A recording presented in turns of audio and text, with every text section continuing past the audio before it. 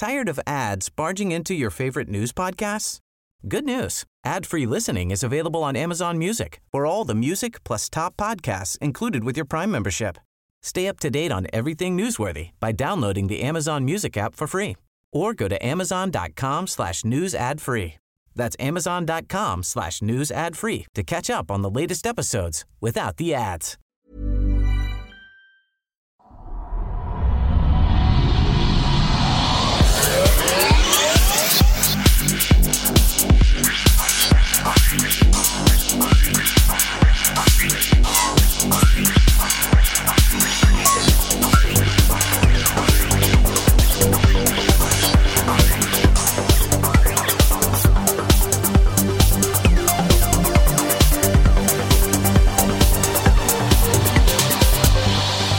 Hej och välkomna till den skeptiska podcasten Kvack som är nyheter på skeptiska. Det är program nummer 165, vecka 48 år 2015. David här i vanlig ordning, men Frida är fortfarande bortrest. Och istället så har vi med oss Linda. Hej Linda!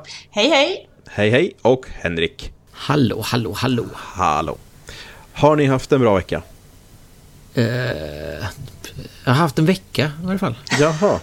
Ja, det nej, men det har ju fortsatt. Jag har ju hållit på med huset och sånt där, så jag har ju flera dagar cyklat i alla fall ut till huset efter jobbet och målat och grejat för att försöka få klart det. Så att sen när jag har varit i Göteborg och lyssnat på en release av skivspel, varit på releasefester och lyssnat på bandspel. Sen så var jag på inflyttningsfest i Göteborg också, så att det har varit lite fullt upp. Ja. Jag har också varit mycket på resande fot. Några dagar i Stockholm, någon konferens i veckan med jobbet. Och så råkade jag hamna på en bussresa fram och tillbaka till Jönköping igår för att se hockey. Det gör man så inte frivilligt. Buss. Jo, det är klart man gör. Jag åkte buss från 10:30 på förmiddagen och så kom vi hem 1 på natten. Så jag är lite mör och trött idag. Ja, men jag och David, vi åker inte på sånt frivilligt. Nej, jag ser inte hockey frivilligt. Nej. Knappt ens under pistolhot. Nej, precis. Får vi se vad jag kan hota eller muta med vid tillfälle då. Ja, men precis. Ja, det kan bli spännande att se var går gränsen. Jag har en kompis som någon gång tyckte att det hade varit så jättekul att ta någon sån där straight edge hardcore jag äter inte någonting som någonsin har levat överhuvudtaget. Och så lägga en stor fin köttbit framför dem och så ha en hög med pengar och så bara räkna fram sedlar för att se var gränsen går. Ja. Jag ställer upp. Jag är ju åtminstone lite vegetarian. Ja, man vill nog inte ha dem som hoppar på så där entusiastiskt. Nej, precis. Okej, kan vi då göra om den här diskussionen? Ja. Det skulle krävas pengar då, och det hade han väl inte i och för sig. Så att det... Nej, precis.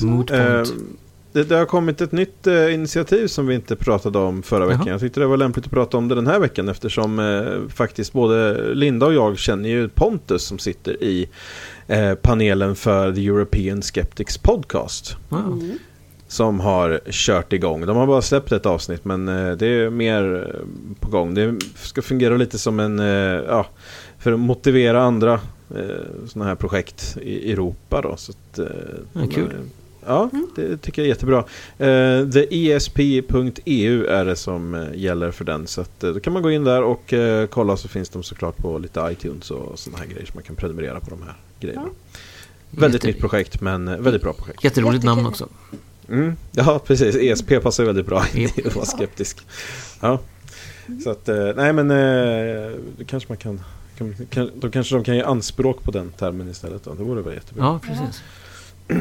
Ja, nog om detta. Vi kör väl igång, va? Ja, lika bra.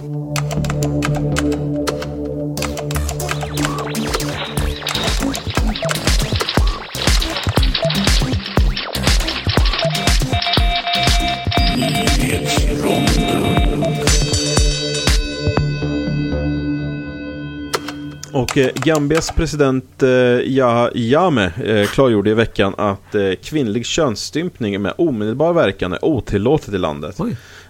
Något som de allra flesta nog kan ställa sig bakom. Grupper som har jobbat för det här vill nu att det ska bli lag på det här så fort som möjligt. Vilket man kan förstå i ett land där det är så mycket som 75% av alla kvinnor är könsstympade. Ja. Lite jätteviktigt. Ja, verkligen. Jättebra och lite förvånande nästan att det kommer så där plump. Ja, och det verkade som att sittande regeringen var väldigt entusiastisk över det här förbudet. Så givetvis kommer det inte bara plumpt, det har säkert liksom arbetat ganska länge, men det känns som när president går ut och klargör så här att nu ska det vara så, och det är omedelbart, så känns det att det är ganska väl etablerat i varje fall. Ja, precis. Kan hoppas att det sprider sig till andra länder också. Ja, precis. Det är en fruktansvärd sak. Ja. 40 personer i Pakistan har arresterats efter att de attackerat en fabrik där en arbetare påstods ha hädat. Även den påstådda hädaren har arresterats, för lika ska vara lika. Ja, det är viktigt. Ja, tillbaka till Sverige. Företaget Elmiljö for All, sug på den, förlorade nyligen ett mål i marknadsdomstolen och tvingas betala 2,4 miljoner kronor. Företaget påstår att de kan elsanera lokaler med lite suspekta metoder, så Elöverkänsligas riksförbund anmälde företaget, som nu alltså dömdes då. Fredrik Dahl, som bedriver det här företaget i Varberg, han ville inte kommentera domen efteråt. Det är ju så roligt. Man kan inte hitta på det här. Nej. Can't make this shit up, som man säger på engelska. Ja, internationellt patent har de tydligen. Ja. Elkvalitet. Ja, de är... Spännande. Det här får vi kolla på noggrannare sen. Det finns mycket intressant där. Vi hoppade över till USA. Den amerikanska organisationen Associated Press sätter 8 olika forskare, alltså från olika områden, på att granska presidentkandidaternas kunnighet inom vetenskap baserat på uttalanden som de har gjort. Sådär. De graderades sedan på en 100-gradig skala där 0 var sämst och 100 var bäst, och de demokratiska kandidaterna presterade tydligen enligt uppgift och väl, men inom de republikanska leden så var det inte riktigt lika bra. Den enda som fick godkänt, om en knappt, var Jeb Bush, som fick 64 av 100 då. Sämst var Ted Cruz, som landade på smått fantastiska 6 av 100. Och enligt bedömare så gör det honom sämre på vetenskaplig förståelse än snittbarnet på dagis. Alltså man får ju ändå bara hoppas att han hade en dålig dag. Ja. Eller så är det väldigt smarta barn de har mätt. Ja, exakt. Så inte amerikanska barn. Nej, det var elakt sagt.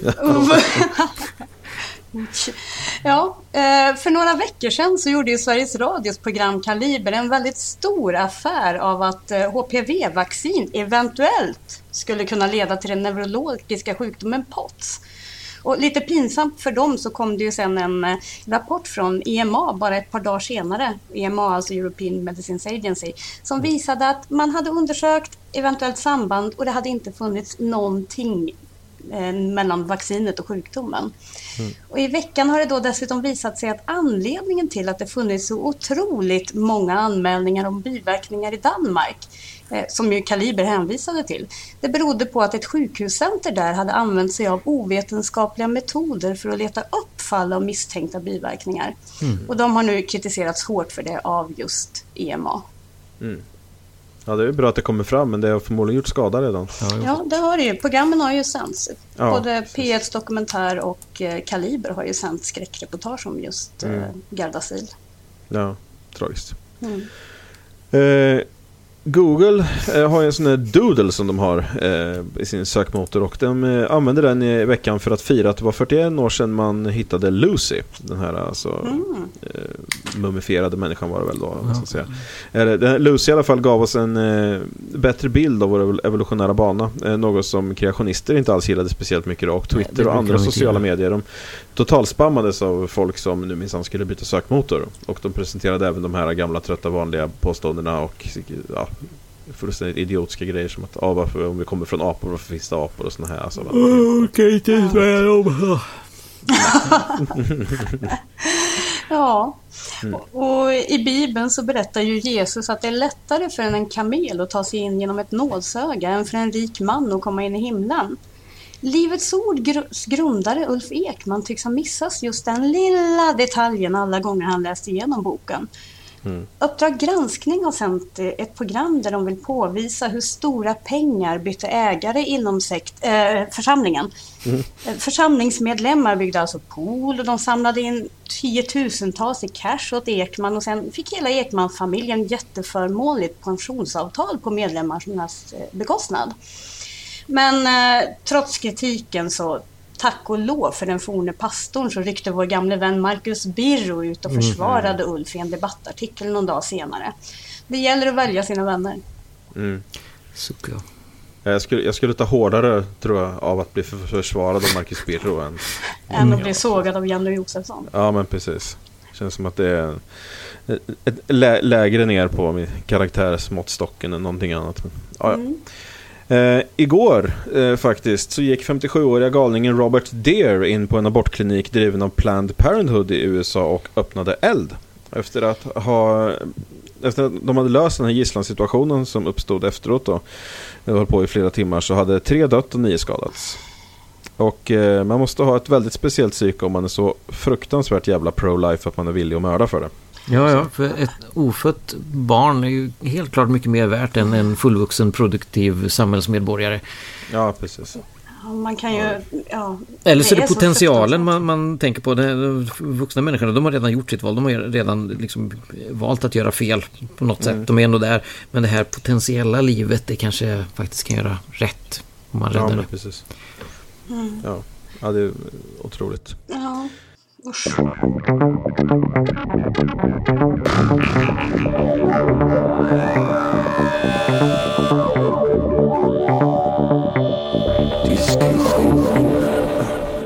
Vi går vidare till diskussionsdelen och det är faktiskt det är en väldigt intressant grej. Vi har pratat om det här tidigare när det var ett lagförslag. Och jag vet inte hur mycket vi har att säga om det nu, men jag tänkte det är ändå värt att ta upp det, prata lite om det och se vad vi tycker om det. För att det är så här att de är så bestämt, det är alltså klubbats igenom i Australien att från och med 1 januari 2016 så är det så att väljer man att inte vaccinera sina barn så kommer man alltså förlora då sådana här child care benefits, rebates and family tax benefit. Så man tappar alltså motsvarande barnbidrag och sådana här flerbarnstillägg och alla sådana här grejer om man väljer att inte vaccinera sina barn. Ja. Och så de här fick ju alltså stöd från diverse, alltså tillräckligt mycket stöd i de här lagstiftande organisationerna så att de kunde klubba igenom det här, och det var lite oväntat, måste jag säga. Det kändes som en väldigt det är ett kraftfullt verktyg, tror jag. Alltså det blir... Ja, det är det.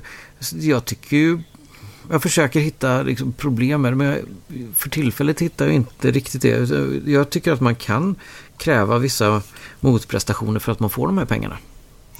Det tycker jag man ska kunna göra. Ja, jag är så oerhört tveksam och ambivalent när det gäller allt sånt här, men när det gäller just vaccin och liknande saker så tycker jag att det här med självbestämmandet och sånt kanske borde få stå åt sidan, för det handlar inte om en själv, det handlar om andra människor som blir lidande. Ja, precis. Vi pratar ju om herd immunity och att vi måste uppnå till någon viss, och då skulle det kunna vara ett sånt krav man skulle kunna ställa på de här mottagarna, familjerna. Ja. Och det är ju på något sätt, det är ju inte en vetenskaplig fråga, utan det här är ju en strikt politisk fråga vart man står rent ideologiskt. Hur mycket inskränkningar i självbestämmandet kan man göra? Ja, för alltså man kan ju, jag tycker att ofta så när man diskuterar vaccin och vaccinationer, så jag brukar oftast använda, om jag drar paralleller till saker, så brukar jag göra det till att man har bälte i bilen liksom. Och det är ju faktiskt så att en väldigt stor anledning till att det är lagkrav på att man ska vara bältad i bilen är ju att man blir ju en mänsklig missil när man krockar. Och kan ta med sig alltså hur många som helst. Alltså man flyger ju som en sån fruktansvärd kraft. Så att valet att inte bälta sig när man åker bil är ju, det påverkar ju inte bara mig, va? Och det är väl så det liksom, såna här grejer tenderas ändå att utformas, och även då om man ska ha någon sorts moralisk kompass på det, så är det ju det att mina beslut påverkar inte bara mig. Jag kanske tycker att det är skitbekvämt att inte ha bälte på mig i bilen, men det beslutet kan påverka andra människor. Speciellt om jag sitter i baksätet, för då tar jag ganska lätt med mig de som sitter framför också. Men det här är ju inte heller ett straff eller att man säger att alla måste göra det. Utan man säger, du har valet, men då frånsäger du också de här privilegierna. Ja, på något sätt att Du får välja bort det där. Ja, det klassiska samhällskontraktet som Locke pratade om för 300 år sedan, eller hur länge sedan det nu är. Ja, men det är en bra term. Alltså just att man lever tillsammans på en massiv skala under de här formerna. Och vi har liksom den här gemensamma potten på något sätt som är de här skattemedlen som vi alla samlar ihop till. Och då måste vi också kunna ställa krav på varandra i hur det här ska fördelas. Ja. Och det i sig är ju faktiskt inte orimligt att det finns sådana krav. Och speciellt då när folk aktivt fattar beslut som är rent. Tired of ads barging into your favorite news podcasts? Good news. Ad-free listening is available on Amazon Music for all the music plus top podcasts included with your Prime membership. Stay up to date on everything newsworthy by downloading the Amazon Music app for free or go to amazon.com/news ad free. That's amazon.com/news ad free to catch up on the latest episodes without the ads. Samhällsfarliga som i de här fallen, att det kan få extremt förödande konsekvenser att den här flockimmuniteten blir så pass handikappad att sådana här grejer får fäste och tar med sig tusentals människor som dör helt i onödan helt enkelt. Precis. Det är väldigt lätt att tycka så när det är någonting som vi tycker är bra som vaccin då. Ja, precis. Skulle regeringen gå in och köra något liknande för någonting som vi tycker är fel, så att man måste använda homeopati för att få de här pengarna taget rent ur röven, men men här kan man ändå luta sig mot ett vetenskapligt precis. Jag kom inte på något som man kunde ha som skulle kunna vara tveksamt, men som ändå har något att komma med. Men det är fortfarande, jag kan inte riktigt släppa det. Det är ju faktiskt det är fortfarande ett fritt val. Du blir inte tvingad till någonting. Du får välja, men då får du också välja bort någonting. Och på något sätt, om man nu ska prata, jag är ju lite statsvetare i alla fall. Så jag tänker utifrån en demokratiaspekt så finns det ju egentligen inte krav på vetenskaplighet i besluten, utan det handlar om i princip att en majoritet ska ha något att säga till om, hur puckat den är. Så det här med homeopati skulle ju mycket väl kunna stämma också, att du får barnbidrag om du ger dina barn skakat vatten till middag och lunch varje dag. Men för våran del så vore ju det alltså en icke-fråga. Det skulle vi ju göra, för att det har ju ingen inverkan. Nej. Så att man skulle kunna, vi skulle bara säga att fine. Ja, fast för sig får man betala 500 kronor per liten flaska skakat vatten, så hade det nog. Men frågan är, vaccin i Australien, jag utgår helt enkelt ifrån att det är väldigt antingen gratis eller subventionerat när det gäller barnvaccin, om det nu. Ja, det ska det absolut vara. Ja. Förutsätter nästan det. Men det var ett tag sedan jag läste om det här, men jag är rätt säker på att det är ganska exakt som det är här. Ja, men för det är väl en av få, om man säger, mediciner som faktiskt är gratis eller väldigt starkt subventionerat i de flesta länder. Till och med i USA, va? Som ändå är betydligt mer kapitalistiskt än vad vi är i Sverige, där det är mycket färre subventioner. Ja, precis. Ja, men det är ett intressant intressant förlopp, för jag som sagt hade någon fråga, eller när vi pratade om det här så trodde jag inte heller riktigt att det här skulle gå igenom, utan men att det var en markering just att det här är viktigt och nu funderar vi på det här, så ta och vaccinera er. Men nu från och med 1 januari nu så är det liksom så. Så att, skulle ni vara för det i Sverige också? Alltså det beror lite på egentligen, för att jag kan säga principiellt sett så kan jag inte se några större problem med det, utan jag tycker som sagt att vad jag vet så var det så att man i Australien såg en dipp i hur många, att det var alldeles för många föräldrar som valde att inte vaccinera sina barn helt enkelt.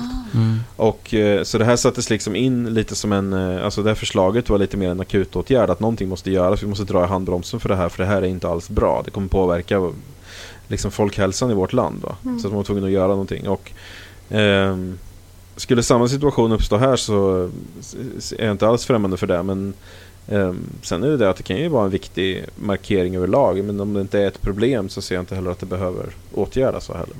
Det kanske blir ett större problem om man lagstiftar. Ja.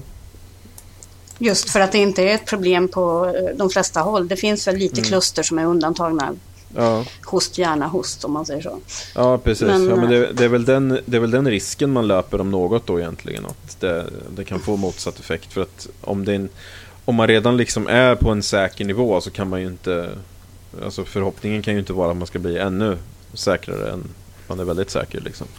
Men skulle man som sagt se att det börjar driva åt andra hållet, så tror jag att det är en ganska bra sätt att dra i handbromsen, just att man markerar väldigt tydligt att vi kommer inte ge dig det här stödet om du inte är villig att liksom ge samhället det stödet som behövs i det här fallet. Det är ju intressant att se, antar jag, om något år ungefär vad resultatet har blivit, eller om det har blivit, för jag kan tänka mig, nu sitter jag bara och spånar allmänt, men säg att vi skulle införa något sånt i Sverige, att det skulle finnas en relativt stor grupp som skulle bli så förbannade och prata om det här vanliga, och de tvingar på oss och PK-etablissemanget och så vidare, att de skulle avstå bara för att de är arga. Så frågan är ju vad reaktionerna blir i Australien, om fler vaccinerar sig eller om vissa blir arga och avstår bara för att. Ja, alltså, men de som är så pass bestämda, de har ju redan bestämt sig, men det här måste väl ändå påverka de som står och väger.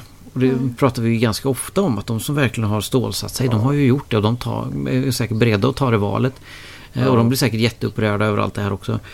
Men det handlar om de där som behöver något incitament åt något håll, och här har de ganska starkt sådant. Jag måste nästan tillägga att det är givetvis undantaget de barnen som inte kan ta vaccin av olika anledningar. De får givetvis fortsätta behålla sina bidrag. Ja. Såklart. Ja, det var bra att du sa det. Jag läste det, men jag glömde bort det. Men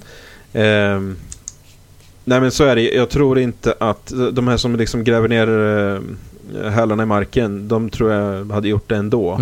Så att mycket är det här att problemet, ett stor del av problemet vi har här är att det är alltså så att vi vet nog knappt någon av oss någon som har sett polio i verkligheten till exempel. Nej. Och då är det liksom det att för oss då, man vaggar sig in i det här, men de här sjukdomarna försvinner, och det är samma med bälte i bil, att man får lite den här känslan av att det är inte så noga, man krockar ju aldrig. Det är liksom jag har aldrig krockat. Nej, men det blir det, jag har aldrig krockat. Det händer ju liksom inte. Jag åker bil hur mycket som helst varje år, jag har aldrig krockat. Och man vaggas liksom in i det här, men det är ju när det väl smäller, det är då det behövs. Men det förstår man liksom inte. Man har ju lite det tänket som människa, va? Så att de som står och tycker då att vaccin är en onödig risk, att ta vaccin kan det ses som, kanske tänker att det är onödigt. Vi har inte polio längre. Vi behöver inte de här vaccinerna. Vi klarar oss liksom. Men jag berättade för ett tag sedan att min mamma sa att jag inte hade fått mässlingsvaccinet. Ja. För hon tyckte liksom, men det är ju ingen som har det längre. Men jag hittade mina gamla vaccinationskort, och jag fick visst den. Hon hade fel. Så att ja, då var bra. Då tur. Men när det gäller lite det tänket, det tror jag. När det gäller det här med polio, så tycker jag att alla som har chansen ska vända sig till någon äldre släkting, om man har någon mormor eller farmor i livet, eller till och med om man har föräldrar födda på 40-50-talet, så kan de ofta berätta historier om klasskompisar eller vänner som faktiskt fick sjukdomen och kanske inte ens klarade sig. Och jag har ju hört ruggiga historier om det av min pappa och hans fru till exempel. Så det är ju ett tips bara för att få, visserligen anekdotiskt, men åtminstone få lite koll på vad det handlar om för vidriga lömska sjukdomar som vi faktiskt i princip har utrotat, men som kan komma tillbaks om det vill sig illa. Ja, men det är väl det handlar om mycket. Det är de här alltså anekdoterna som saknas. Alltså att vi vet liksom inte. Vi har ingen personlig erfarenhet av det. Det är inte så att man behöver föra det i bevis på något sätt att polio är en hemsk sjukdom. Men för har man sett det så vet man ju det.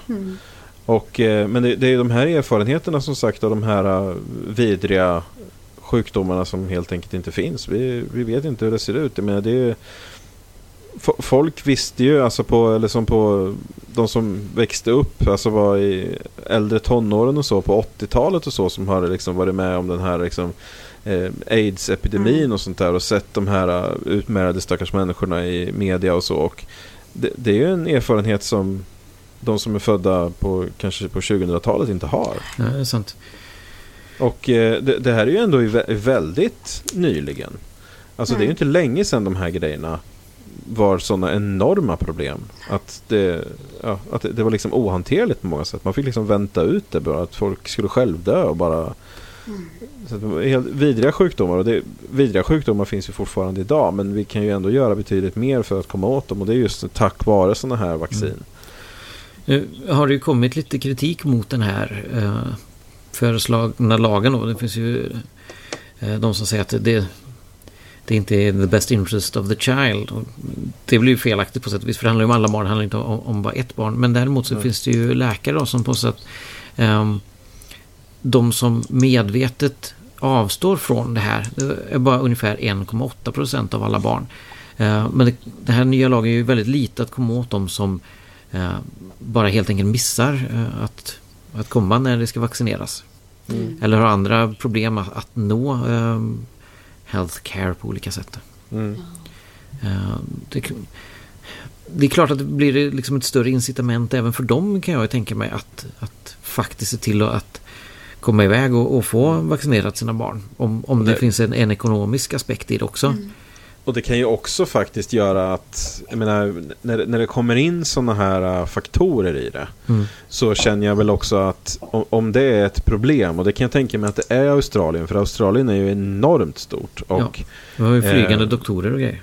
Ja, och att då kanske man helt enkelt också behöver öka de insatserna och se till att göra de här grejerna mer tillgängliga. För att det är ju en faktor i det. Ja, och man får aldrig glömma att det räcker ju sällan med bara en insats för att göra någonting. Ja. Utan det är flera insatser som visar att det är viktigt att angripa problemet på flera olika sätt. För det finns olika typer av grupper som blir utsatta på olika sätt. Ja, visst. Men det är så få som möjligt ska ju såklart falla mellan stolarna. Men det är ju inget mål i sig. Utan nej, precis. Jag tror att även trots den kritiken så kan jag ändå tycka att det här känns som en bra sak, för det ger ett incitament till att faktiskt se till att, samtidigt som det ger en möjlighet att avstå om man faktiskt verkligen vill. Ja. Jag tycker den här diskussionen var så bra nu, för jag var ju lite ambivalent när vi inledde den, och nu plötsligt känner jag att ni har övertygat mig.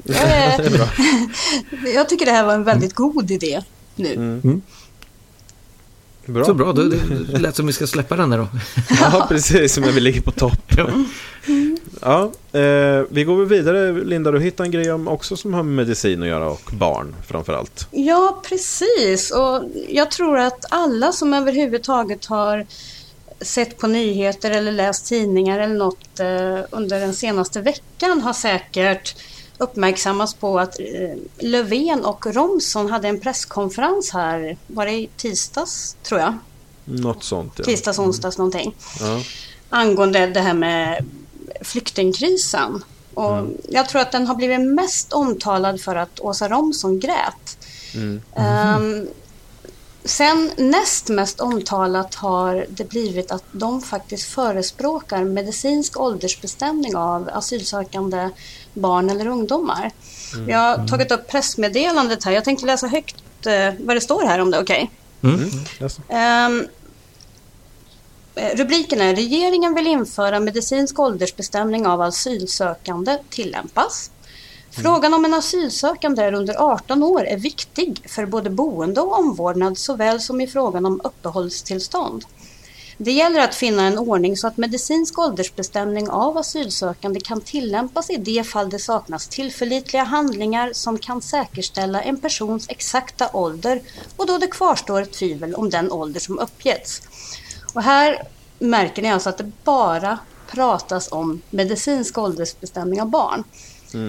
Och sen dess har det ju tagit hus i helvete, om man kan använda sådana ord här. Det får det göra. Det kan man absolut. Det har ju varit extremt mycket. Jag vet inte om ni också uppmärksammat det. Det har varit debattartiklar, det har varit nyhetsartiklar, det har varit ledare. Och jag gick in i det här lite för jag hade en hypotes om att väldigt, väldigt många tyckare har väldigt starka åsikter trots att de inte har kunskaper. Det brukar vara så. Ja, precis. Jag har läst ledare och jag har läst politiska debattörer på Twitter som tycker att det här är jättebra och som hänvisar till att det finns goda medicinska incitament för att avgöra hur gammal en ungdom är.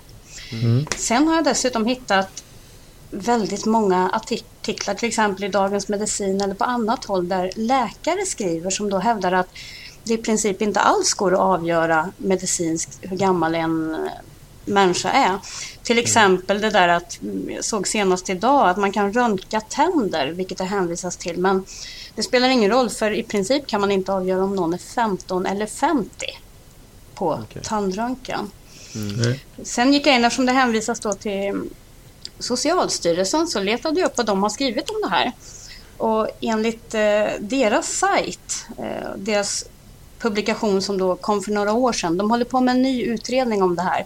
Men där framgår alltså att visst, man kan eventuellt bedöma ålder, men spannet, alltså felmarginalen, är mellan 2 och 4 år. Så de kan alltså säga att en snubbe är 20 och egentligen är han 16.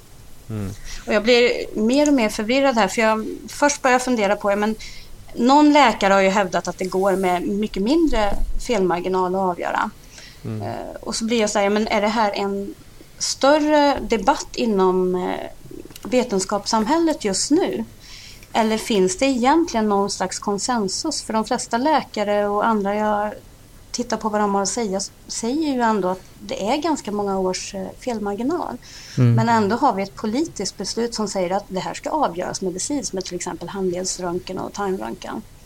Det jag gjorde nu var faktiskt att jag skrev till Eva som sitter i VOF-styrelsen och är evolutionsbiolog som har lite koll på skelett i alla fall.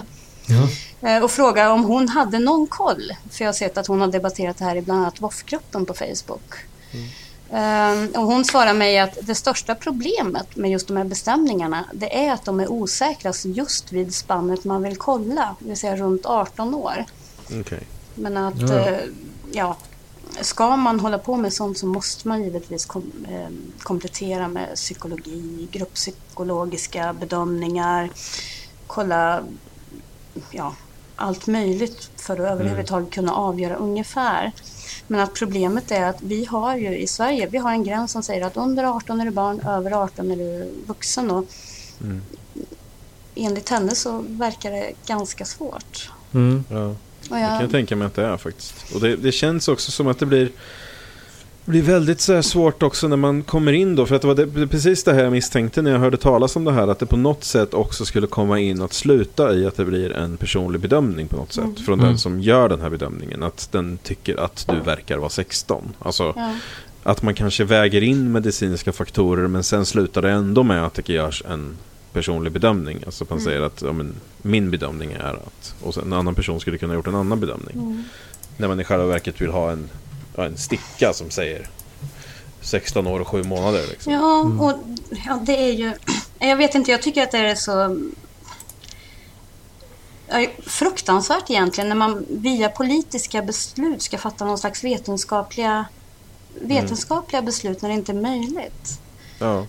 Jättekänsligt. Och sen har jag lite personligen då börjat fundera när man säger att komplettera med en psykologs utlåtande. Problemet när det gäller flyktingbarn till exempel eller ungdomar har ju varit att det saknas helt referenser kring hur brukar skelettutvecklingen vara i ett undernärt område i Afghanistan. Svenskar har man lite bra koll på. Å andra sidan kan en 15-åring vara 1,45 eller 1,90. Ja, exakt. Och det såg jag någon läkare som hade skrivit också att inte ens inom den egna familjen finns egentligen bra referenser. Men sen funderar jag på det här med psykologiskt. Finns det bra referenser kring den psykologiska utvecklingen? När det gäller, inte vet jag, en människa som har levt med ständiga bomblarm hela sitt liv. Kanske sett sin mamma bli våldtagen, pappan har blivit mördad. Vet man hur den personen reagerar som vuxen respektive barn? Jag har ingen aning, men jag väcker frågan. Det är också sånt här som är så... Alltså man kan säkerligen säga det att okej, med den här mängden underlag så då är det rimligt att det här gäller. Men när man ska gå ner sen på en individ och säga att okej, du ligger ovanför normsträcket så därför är du så här gammal, eller du ligger under normsträcket. Alltså det blir ju helt skruvat. I och med att det måste ju ändå vara någonstans där det hamnar då att man säger att okej, du faller inte inom den här modellen så att du tillhör inte den utan du tillhör den här modellen istället. Men som sagt, jag menar, jättemärkligt sätt. Alltså det blir ju det blir garanterat fel. Alltså det är väl egentligen där man kan räkna med att det blir ju inte rätt. Nej, det finns ju inte heller några klara gränser.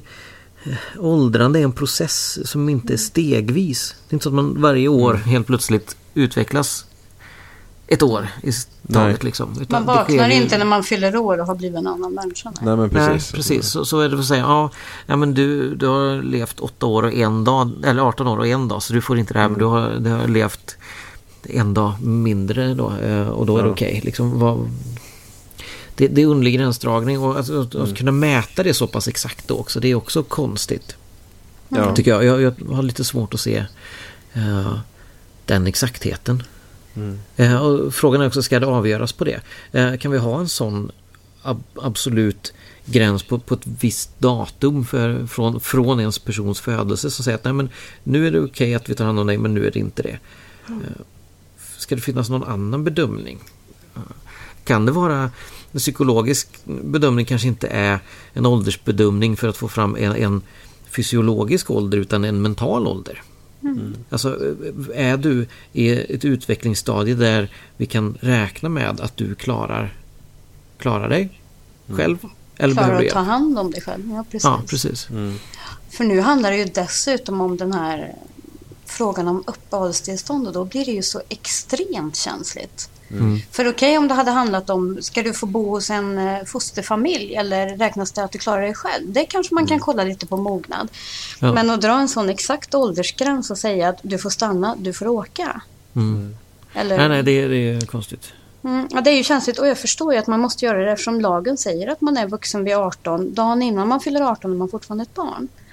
Men sen också just det här jag tog upp, att vetenskapligheten i det är plötsligt inte en vetenskaplig fråga, utan det ska avgöras på debatt och ledarsidor och på sociala medier, och folk som inte har någon som helst medicinsk eller biologisk bakgrund har åsikter om hur nära man kan hamna vid en åldersbestämning och hur exakt den är. Istället för att lyssna på läkarna, utan då är det är lite som vid vaccin- och klimatdebatten, känner jag, att man hittar någon som säger att det går att mäta ganska tydligt och ganska träffsäkert. Och så väljer man att tro på den, och sen så finns det kanske 10 andra läkare som säger att det funkar inte så. Men de lyssnar vi inte på, för nu har den här snubben sagt att det går. Precis, vi har redan fått ett väldigt bekvämt svar. Och sen har jag ingen aning om ifall det är som om man ser till exempel klimatdebatten, att det faktiskt är en överväldigande majoritet som anser att det inte går att precis bestämma ålder, eller om det är så eller inte. För jag har inte tagit del av någon slags forskningskonsensus, men åtminstone de enkla och lättbegripliga artiklar jag läser, så verkar det finnas ganska många som anser att det inte går att åldersbestämma. Och sen kan jag ju förstå, givetvis, det måste ju vara ett helvete att vara politiker idag och fatta beslut om de här frågorna. Så det har jag ingen åsikt om. Men däremot det här med att man faktiskt har sagt i ett pressmeddelande att man ska medicinskt åldersbestämma barn. Punkt. Ja, precis. Ja. Ja, det är tokigt svårt faktiskt, tycker jag. Men som sagt, politiska beslut och vetenskaplig konsensus, det borde liksom, det blir konstigt. Det ena ska avgöra det andra liksom. Ja, just den biten kanske man skulle ha väntat lite med, eller så är det eller mycket så säger man för att man vill att det ska tas fram ett säkert sätt att avgöra åldern. Alltså, det ska avgöras medicinskt, men vi säger inte med vilken metod, och vi säger inte att det måste vara en metod som finns nu. Nej. Jag vet inte, jag kanske var lite väl snäll för en gångs skull där. Och det kan ju vara så att Åsa Romson och Stefan Löfven har väldigt, väldigt mycket information som jag helt saknar. De har förmodligen fått säkert förhandsinfo från Socialstyrelsen, som håller på med en ny sån här utredning kring direktiv eller kring hur man ska bestämma ålder. Ja, det har ju pratats om magnetröntgen och allt vad det är. Men vi får se. Det kanske är lite som ett träd. Det kanske är så att vårt skelett har årsringar, vad vet jag. Jag kan ingenting om skelett. Nej. Så vi ska såga av benen på dem. Exakt, det blir lite tråkigt kanske. Men vad gör man inte för vetenskapen? precis. Eller åldersbestämning? Ja. Jag måste nästan komma tillbaka till elmiljö for all. Jag tittar lite på deras sida. Ja, visst. Delvis lite för att den faller in under min tes där om att knäppjökar har dålig webbdesign. Det finns 1, 2, 3, 4, 5, 6, 7 länkar på den här sidan. Hemkonsultation, elkvalitet. Alla länkar tillbaka till elmiljöforall.se. Inte någon undersida utan till samma sida. Jag måste ju in och titta nästan nu. Vad är det för... Nej. Kan du bara skicka adressen i våran chatt här så jag får titta? Flukta lite. Ska vi se, öppnar man chatten, det gör man så. Och så får du den där. Och jag öppnade även sidkällan. Det är egentligen bara en lista. Jag såg första sidan nu. Jag häpnade. Ja, fortsätt. Och det är bara det. Och allting, det står tydligt så det är inte något fel utan det är liksom HREF är lika med HTTP www så vidare elmiljöforall.se. Ja, precis. På alla. Så de har verkligen skrivit in det är HTML-kodat, det är inte genererat det här. Nej. Man kan tycka kanske lite roligt att höjden på den här rutan är 666 pixlar. Det skulle vara det enda då som jag tycker. Men alltså, det går ju inte att klicka på länkarna. Jo, det går att klicka men det leder tillbaka till samma sida så det märks ju inte. Men det här blev jättejobbigt för mig just nu. Ja, jag vill ju titta vad menar de med elkvalitet? Ja, det var den jag klickade på också. Jag var jättenyfiken på just elkvalitet. Ja. Djupjordning. Det låter jag blir så nyfiken på just det de skriver om. Vad är det för någonting? Vad har de att komma med?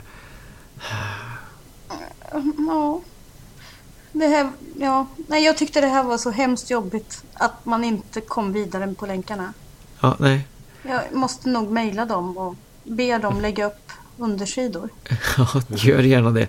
Det är mer än vad jag orkar. Ja, det tänker jag inte orkar heller. Ja, men jag vill ju läsa vad de har att säga om elkvalitet. Ja. Det är ett företag här som har hitta deras öppettider. Men det är ett annat företag som har producerat den här hemsidan så. Ja, precis. Och stor credit till dem för att de faktiskt skyltar med sitt namn för det är inte bra gjort. Vart hittar ni det? Ja, det står där. Ja.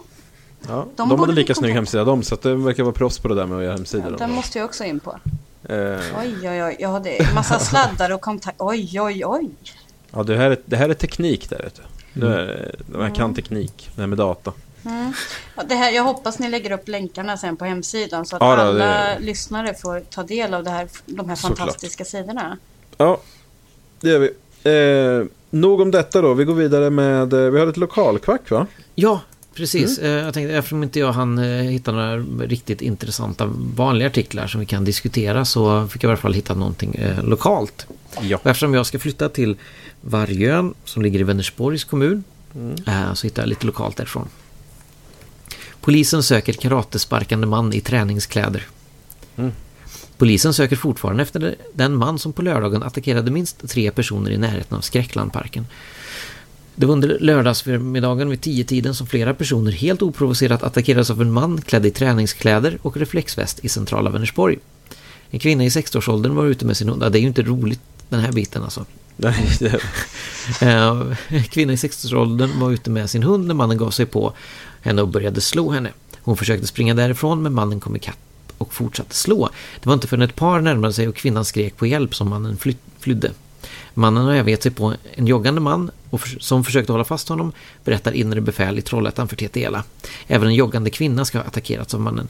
I samband med detta har ett vittne sett mannen på Skansgatan. Då gick han och utförde karatesparkar i luften och sparkade på en cykel.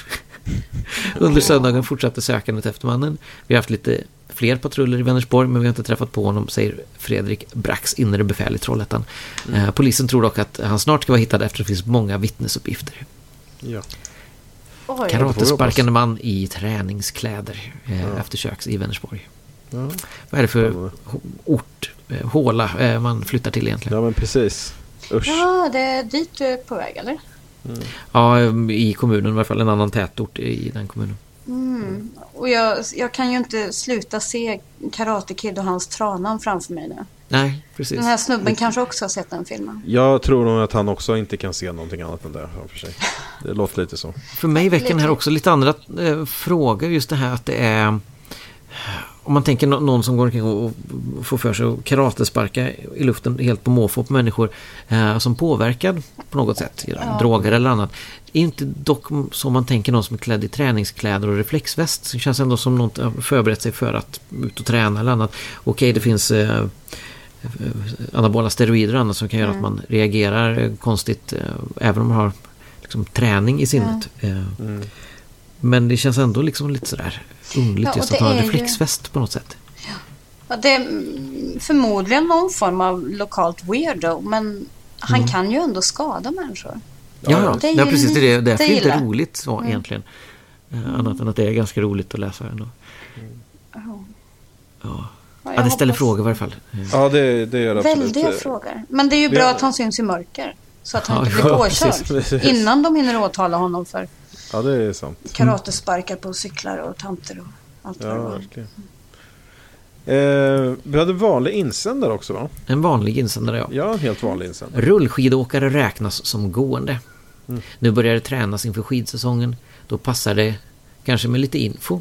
Det är inte bara när du promenerar som du anses som gående. De trafikregler som gäller för gående gäller också exempelvis när du åker spark, rullskridskor och rullskidor.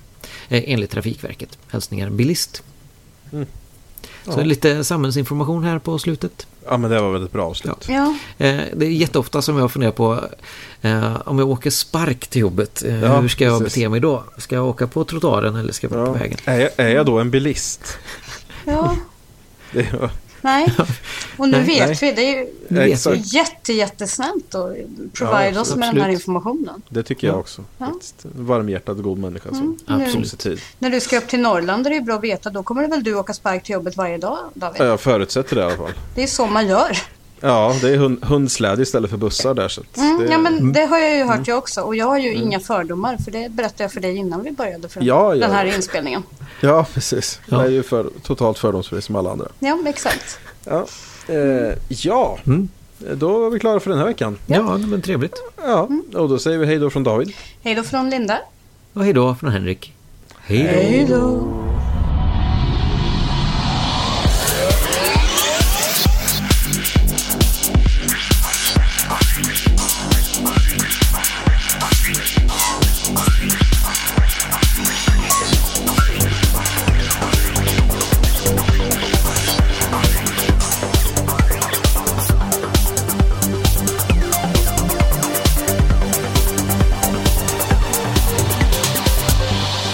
Du lyssnar på den skeptiska podcasten Quack som är nyheter på skeptiska.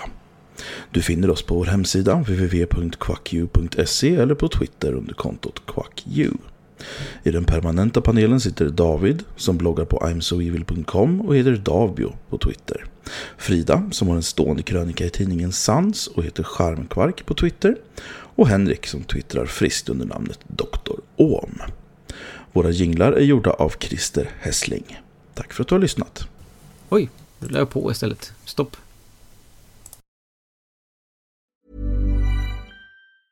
Tired of ads barging into your favorite news podcasts? Good news. Ad-free listening is available on Amazon Music for all the music plus top podcasts included with your Prime membership. Stay up to date on everything newsworthy by downloading the Amazon Music app for free or go to amazon.com/news ad free. That's amazon.com/news ad free to catch up on the latest episodes without the ads.